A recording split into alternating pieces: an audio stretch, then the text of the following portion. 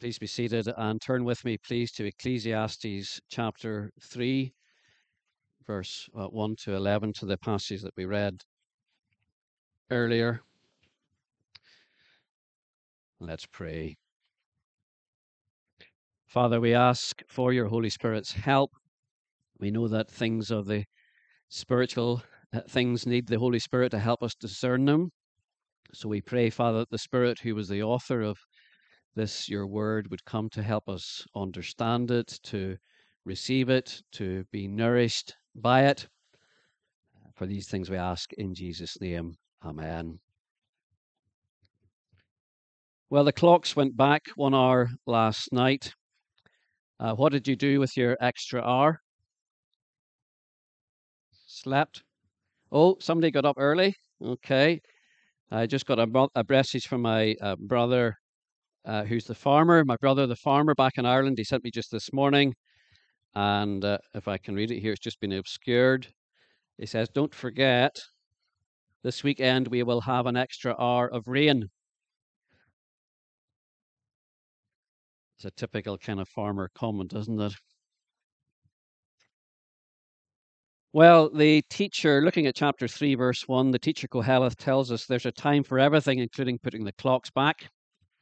And there's a season for every activity under heaven. We could say there's a time for everything, and everything has its time. Now, we just have the one word for time in English, the word time. But in Old Testament Hebrew, as well as in the Greek translation of the Old Testament, there are two different words which have different meanings. And these two different words, are used in chapter 3, verse 1. So we could possibly translate it, there's an appointed time for everything, and everything has its appropriate time, or season, as the NIV translate it. There's an appointed time for everything, and everything has its appropriate time. So the appointed time, that first word for time, has to do with the time on the clock or the calendar, time in terms of days and hours and minutes. And the second word has to do with the right time for something, the appropriate time, the right season. Like, what's the time to put up Christmas decorations? Well, one or two of you might say, well, it's 11 p.m. on Christmas Eve. You might have a precise time, but most of us would say, well, Christmas season is the time to put up Christmas decorations, or maybe the season of Advent. It's certainly not October, but we'll not blame Terry for what Morrison's is doing, putting up decorations in October. So think of the children's game. I think the children still play it. What's the time, or what time is it, Mr. Wolf? I thought it was maybe what time is it, Mr. Wolfie, but Kitty says that's just me. It's what time is it, Mr. Wolf?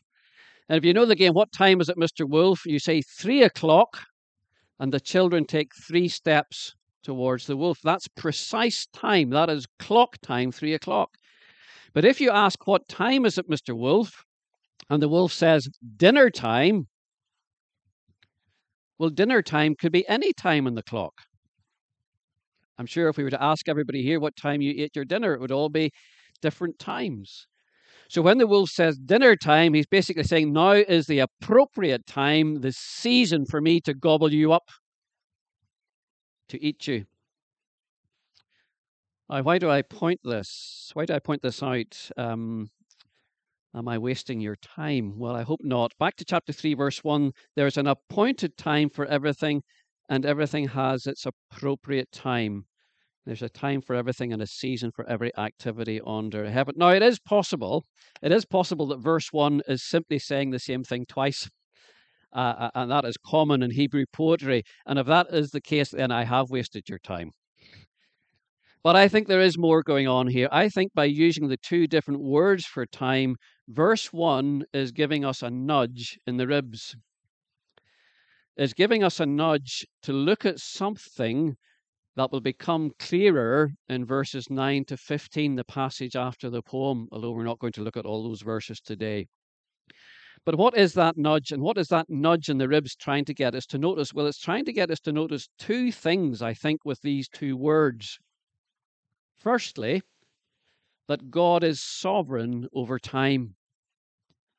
There is an appointed time for everything. Who does the appointing? It is God. It is God who does the appointing. God is sovereign over time. And just to think about that for a moment, that means he is sovereign over our time and our times. What does the psalmist say? Psalm 31, verse 15, my times are in your hands. Because if God is sovereign over time, then he's also sovereign over your times and my time. He is the God behind the appointed. He is the God behind the appointed time for everything, including everything that happens in our lives. Everything. But then, secondly, this nudge in the ribs is getting us to notice there is also an appropriate time, a season for every activity, for every matter under the sun or under the heavens. And we are to recognize that if we are to live wisely. If we are to live wisely. The sovereignty of God does not rob us of our human responsibility to recognize that there is, for example, a right time, an appropriate time, a season to plant or to uproot, to tear down or to build. And yes, a time for war and a time for peace. And I think the teacher wants us to ask ourselves, remember, this is wisdom literature. This is not history. This is not law. This is not doctrinal statements. This is wisdom literature. And it often works by getting us to think and ask questions. And the teacher wants us to ask the questions, what does it mean to live wisely in a world where all our time and all our appointed times are in God's sovereign hands? What does it mean to live wisely in a world where all our time and all our appointed times are in God's sovereign hands? But then secondly, what does it mean to live wisely in a world where there are times, appropriate times, seasons for us to weep or to laugh, to scatter stones or to gather them, to be silent, to speak, to hug, embrace, and not to hug or embrace? Christopher Wright has said that wisdom means knowing what time it is and knowing how to act or how not to act in the light of that understanding. Wisdom means knowing what time it is and knowing how to act or not to act in the light of that understanding. Now, that is not always easy. But the message of Ecclesiastes is precisely that. Life is not easy. It's not easy to live, and it's not easy to understand. There is no quick fix formula. There is no magic, easy thing that makes sense of life, even for the person with a living faith in God, as the teacher has, as we shall see, as Koheleth has. He has a faith in God. However, we know from the New Testament that there is good news for us if we are Christians today, if we are people with a living faith in Jesus Christ, who is the wisdom of God. God has promised, hasn't he, in James chapter 1, verses 5 and 6, that if any of you lacks wisdom, you should ask God, who gives generously to all without finding fault. But remember the next verse, but when you ask, you must believe and not doubt, because the one who doubts is like a wave of the sea blown and tossed by the wind. God has promised in his word to give us the wisdom we need when we ask him in faith. Now, that is not, I'm not contradicting what I just said, that is not a quick fix to all of life's problems. That promise is not necessarily to give us all the answers we might like and crave, but it is a promise to give us the wisdom to know how to live in a world where we don't have all the answers. That's wisdom. That's biblical wisdom, to know how to live in a world where we don't have all the answers. Wisdom to live in a world where there's an appointed time for everything and everything has its appropriate time. Well, that's chapter 3, verse 1. I've not been very inspired with headings. Chapter 3, verse 1 is the introduction to the poem, if you like, the principle behind the poem. Second section is verses 2 to 8, the poem itself. And then thirdly, the verses 9 to 11, kind of reflecting on the poem or pondering the poem, as Chris Wright has called it. So secondly, then, the poem, chapter 3, verses 2 to 8. To analyze a poem is a bit like taking a mechanical digger to a flower bed. So I'm aware of that, but so let me read it again before I make just a few brief comments on it. There's a time to be born. The word here is season, a season to be born, a season to die, a season to plant, a time to uproot, a time to kill, and a time to heal, a time to tear down, and a time to build, a time to weep, and a time to laugh, time to mourn, and a time to dance, a time to scatter stones, and a time to gather them, a time to embrace, and a time to refrain from embracing, a time to search, and a time to give up, a time to keep, a time to throw away, a time to tear, and a time to mend, a time to be silent, a time to speak, a time to love, and a time to hate, a time for war, and a time for peace. Just three brief comments here, two brief comments and one slightly less brief comment. First comment is this: the whole of life is here. The whole of life is here, from birth to death and everything in between. And there may well be a nod to this whole life picture with the fact that there are 14 couplets with 28 times that the word time is mentioned in this poem. These are all multiples of 7. 14 couplets, 28 words, 28 times the word time is used. Maybe a nod to the perfect number, the biblically complete number 7. The whole of life under the heavens is here, from birth to death, time of weeping and laughing, of embracing, of etc. That's the first comment. And the second comment is that the whole of every life is here, pretty much. The whole of every life, of your life and mine. It's not just that all of us have a time to be born and a time to die, but we know there are times for weeping and there are times for laughing. We know even if we're not directed in a way that our friends from Ukraine have been directed, we know there's a time for war and a time for peace. So the whole of every life is here pretty much. And there's a time to tear and a time to mend. But then thirdly, given that the whole of life is here and that the whole of life for all of us is here pretty much, given that each of us will know something of these different times or seasons, are we wise enough? Are we wise enough to realize, as David Gibson has said in his book on Ecclesiastes, where we are now is not always where we will be. Where we are now in life is not where we will always be.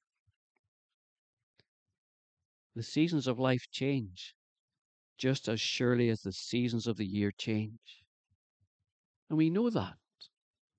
Especially those of us who have been around a few more years than others, we know that. And it works both ways, doesn't it? A time for laughing can be followed by a time of tears, but equally, if we are in a season of tears, there will also be it will not last forever. There will be a season. It might not feel like it, but there will be a time when the tears will stop. There's a time for scattering stones, but there's also a time for gathering. If there's a time for gathering, there may well come a time for scattering. There's a time for planting and a time for uprooting, a time for weeping and a time for laughing, a time to be silent and a time to speak. Rob Parsons, some of you know of Rob Parsons from Care for the Family. And he, when he was conducting a marriage service, and you will know that the typical marriage vow has for better, for worse, for richer, for poorer, in sickness and in health. And he makes the point, and I think he says this pretty much now at every wedding he conducts, that these promises that married couples make to each other, that one day, these things will happen. These promises will be called in, as it were. It's difficult to anticipate that if it's a young couple getting married, but it is true. It's true with the wisdom of Ecclesiastes chapter 3. There will be times when things are better and times when things are worse.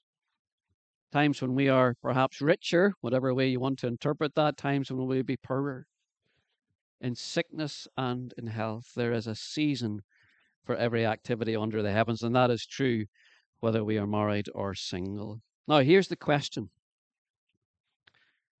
Are we ready? Are we ready for those God appointed seasons in our life when our life changes? Because these verses, this wisdom literature teaches us to be ready, or at least not to be surprised, not to be shocked. We might be surprised, but not to be shocked. The New Testament would want to ask us, wouldn't it? One of the ways to be ready when the seasons of life change, perhaps in very dramatic ways, as outlined here in Ecclesiastes, is our life built on the unchanging rock of Jesus Christ, who is the same yesterday, today, and forever. Jesus, who does not change like the seasons or like the wind or the weather. Because if you flick over to chapter 3, verse 14, I know we didn't read it today, we can be sure that the God, what does it say in verse 14? I know that everything God does will endure forever. Nothing can be added to it and nothing taken for it. We can be sure that what God has done for us in Jesus Christ is something that will endure forever.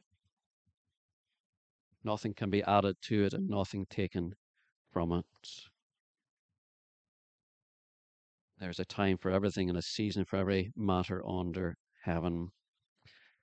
So then, thirdly, we've looked at the introduction to the poem, or the kind of principle behind the poem. We've looked at the poem itself. And then, thirdly, reflecting on the poem from verse 9 onwards. Have you ever been on a train or on a bus or a plane and everything was going nice and smoothly and you brought out your flask? Or maybe you've ordered a cup of tea or coffee or a bottle of juice and you've just put the cup or the bottle to your lips and the bus suddenly swerves, or the train puts the brakes on, or the plane hits turbulence, unexpected turbulence, or hits. Have you ever had this experience in a plane where it drops in an air pocket? That's quite dramatic, isn't it? I remember a friend and I, just about 20 years ago, actually, year 2000, 2003, flying to Kenya, and unexpected. It was an overnight flight, and the cabin crew were just waking people up, serving breakfast, blah, blah, blah. And then I felt like quite a few seconds. It probably was only 2 seconds, but in that time, the plane would have dropped several hundred, maybe even 1,000 or 2 feet. Of course, things went everywhere. And my friend and I just laughed because it was like hysterical laughter. Well, verse 9, coming back to the text, verse 9 is a little bit like that, isn't it? You have this beautiful poem, this rhythm of the different seasons of life. And then, what do workers gain from their toil? You think, eh? And we can understand, can't we, why Ecclesiastes chapter 3, verses 1 to 8 is often read at funerals, including humanist funeral. A colleague of mine has been at a humanist funeral where they read Ecclesiastes 3, verses 1 to 8. But very rarely will you hear verse 9, or verse 10, or verse 11, or verse 13 or 14. You see, Koheleth, the teacher, does not want to let us escape so easily. Once again, he asks the disturbing question, the key question we saw in chapter 1, verse 3. When we did the introduction, remember there was a key word and a key phrase and a key question. This is the key question. What do workers gain from their toil? What do workers gain from their toil? What's the expected answer from Koheleth? Expected answer is nothing.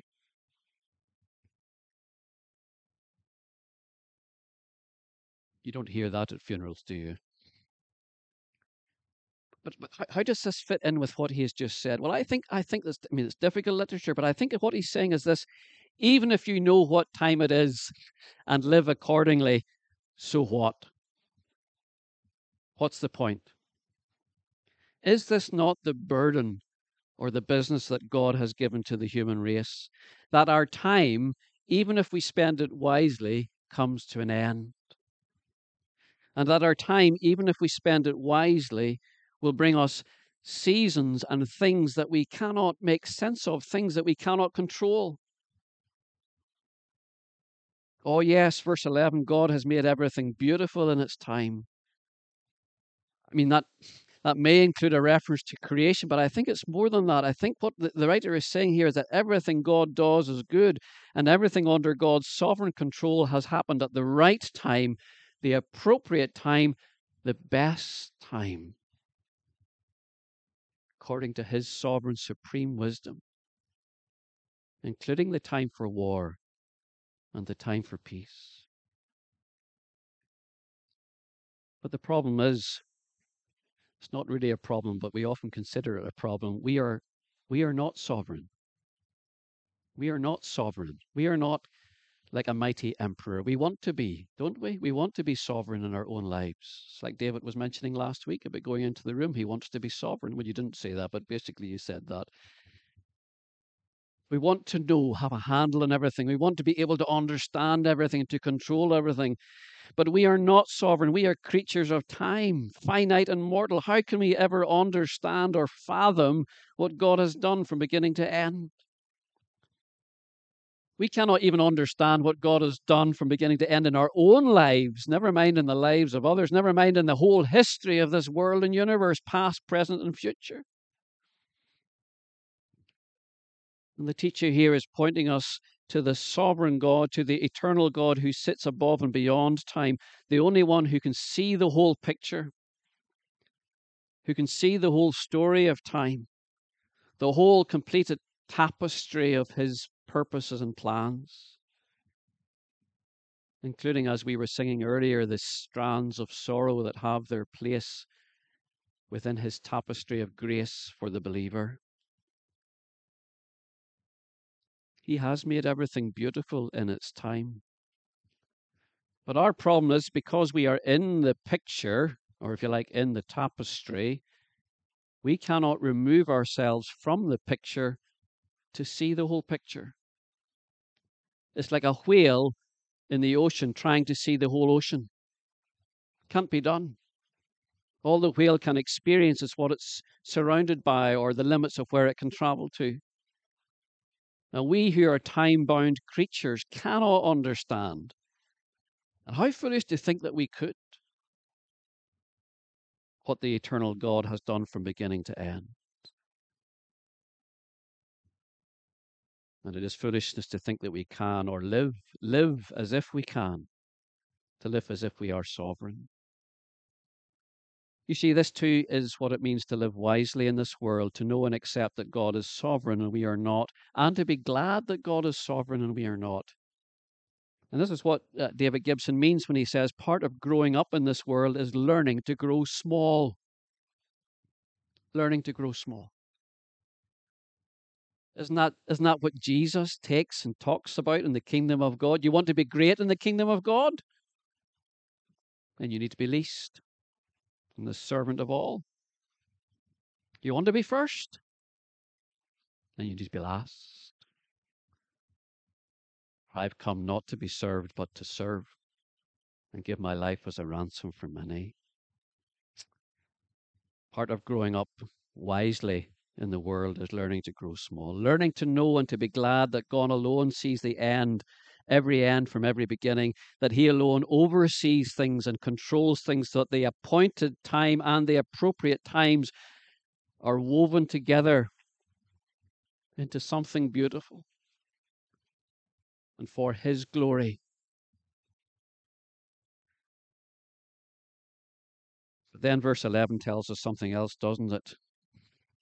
We may not be able to understand what the eternal sovereign God has done from beginning to end, but he has placed eternity in the human heart. We are like ships in the harbor. We cannot see beyond the harbor walls. We cannot see the ocean or the vastness of the ocean, but we know from the rising and the falling of the water that there's something more going on out there. We know from the waves, that in a storm, even in the harbor, there can be waves and ripples that come into the harbor. We know from that there's a world beyond the walls that we see. And so, for example, and I know you've had this experience, some of you, because you've told me, but I'll not use you as an example. I'll use an elderly woman in Yorkshire, in Leeds. So when an elderly woman says to me, as she did some years ago, she's crippled by heart failure, she's puffing away, short of breath, she has blue lips, and she tells me that she used to run up and down the hills around Sheffield, but that inside she feels she's the same person. She feels the same, despite the ravages of time on her body. She feels she's still that teenager running up and down the hills. When you hear and when you experience something like that, you are hearing a whisper that God has set eternity in the hearts of humans. There was a children's program on TV some years ago, some of it filmed in Glasgow, called Me Too. It actually was before the Me Too movement, but it was called Me Too ! And there was a character in it called Granny Murray. And it would follow the course of a day children's program. And at the end of most programs, Granny Murray would flop in the armchair and say, "Where has the time gone? Where has the time gone?" And we often have that experience of time, don't we? We either say time flies or time is heavy. Time flies when we're enjoying ourselves, as I'm sure it is now. Time drags when you're in an airport waiting for a delayed flight or waiting for a bus at a bus stop. Now, many years ago, C.S. Lewis said, when we pass these comments about time, as if we have this kind of uneasy relationship with time, we can't get to grips with it. It's either flying or it's dragging. Where has the time gone? C.S. Lewis says it's as if we are fish complaining about the water. You think, what? But if a fish is complaining about the water, that suggests that water is not their natural environment, that there is some kind of other environment that fish is made for, which he can call home. And C.S. Lewis says when we complain about the passage of time, this kind of sense that we just never get to grips with time, that suggests that we are made for something more than a world of time. Either for a world where there is no time, or a world where time is experienced very differently to what we experience here. This too is a whisper that God has set eternity in the hearts of humans. Now, just in these last couple of minutes, consider this. Think about this. If God has set eternity in our hearts, and the Bible tells us that He has done so, and the evidence, the whispers are there as evidence to support that claim. If God has set eternity in our hearts, and this life under the heavens and under the sun is not all there is, and if when our physical bodies give way, like my elderly friend in Yorkshire, to heart failure or to whatever, if when our bodies give way to the ravages of time, there is some part of us, spirit, soul, that lives on eternally, for eternity, what does it mean to live wisely? As well as the things that we've recognized already today. What does it mean to live wisely? Well, the Bible would tell us that to live wisely as time-bound creatures who are made for eternity. The part of living wisely is to trust our lives to the sovereign God who rules not just over time, but over eternity. To entrust our lives to the God who rules over time and eternity. Because although it's true we cannot fathom or understand what God has done from beginning to end, we can, just like a wise child with a loving parent, we can accept things we do not understand. I know sometimes a child will be frustrated at a parent asking them to do something or putting limits of something. But at their best, and certainly as the child grows up, the wise child will recognize that the loving parent is telling them to do things or not to do things out of love and wisdom. And the child is able to accept. Why? Because they know and trust the parent. They trust the parent. And so it is that by trust and faith, we too can accept, even though we cannot fully understand it, that the sovereign, eternal God came into our world of time at the right time, at the appointed time. Galatians chapter 4, verse 4. We can't understand that. How can we fathom that the sovereign, eternal God should come into this world? But that's what the Bible tells us. At the right time, at the appointed time, God sent his Son, born of a woman. And by faith, we can accept, even though we cannot fully understand it, that the eternal sovereign God, now think of this, and you know this, but just think about it, that the eternal sovereign God in Jesus Christ experienced a time to be born and a time to die. Is that not astounding? Is that not astonishing? That the God who sits enthroned as sovereign over time and eternity should, in Jesus Christ, the Son of God, know a time to be born and a time to die. Why? To redeem those, to save those, to rescue those born under the rule and condemnation of the law, to set us free and to bring us into the family of God, to be adopted as sons and daughters of the living God. And we cannot fully understand it, but by faith we can accept that while the wages of our sin is death, the gift of God is eternal life, is eternal life in Christ Jesus our Lord. We don't fully understand that. How God should come to us in Christ with a time to born, a time to be born, and a time to die, in order that we do not receive the wages we deserve, but rather the gift of eternal life that we do not deserve and could never earn. So the wages of sin is death, but the gift of God is eternal life. So let me ask you, have you received that gift from God by faith? That gift of God, which is eternal life in Christ Jesus our Lord. Because I tell you, that is the wisest thing that any of us could ever do. That is the wisest thing that any of us could do. Because it truly is a matter of life and death. And yes, ultimately a matter of heaven and hell for all eternity. And remember this as well, your time is limited. Your time is limited. But eternity is not. So choose wisely what you do with your life under the sun. Amen. Let's pray.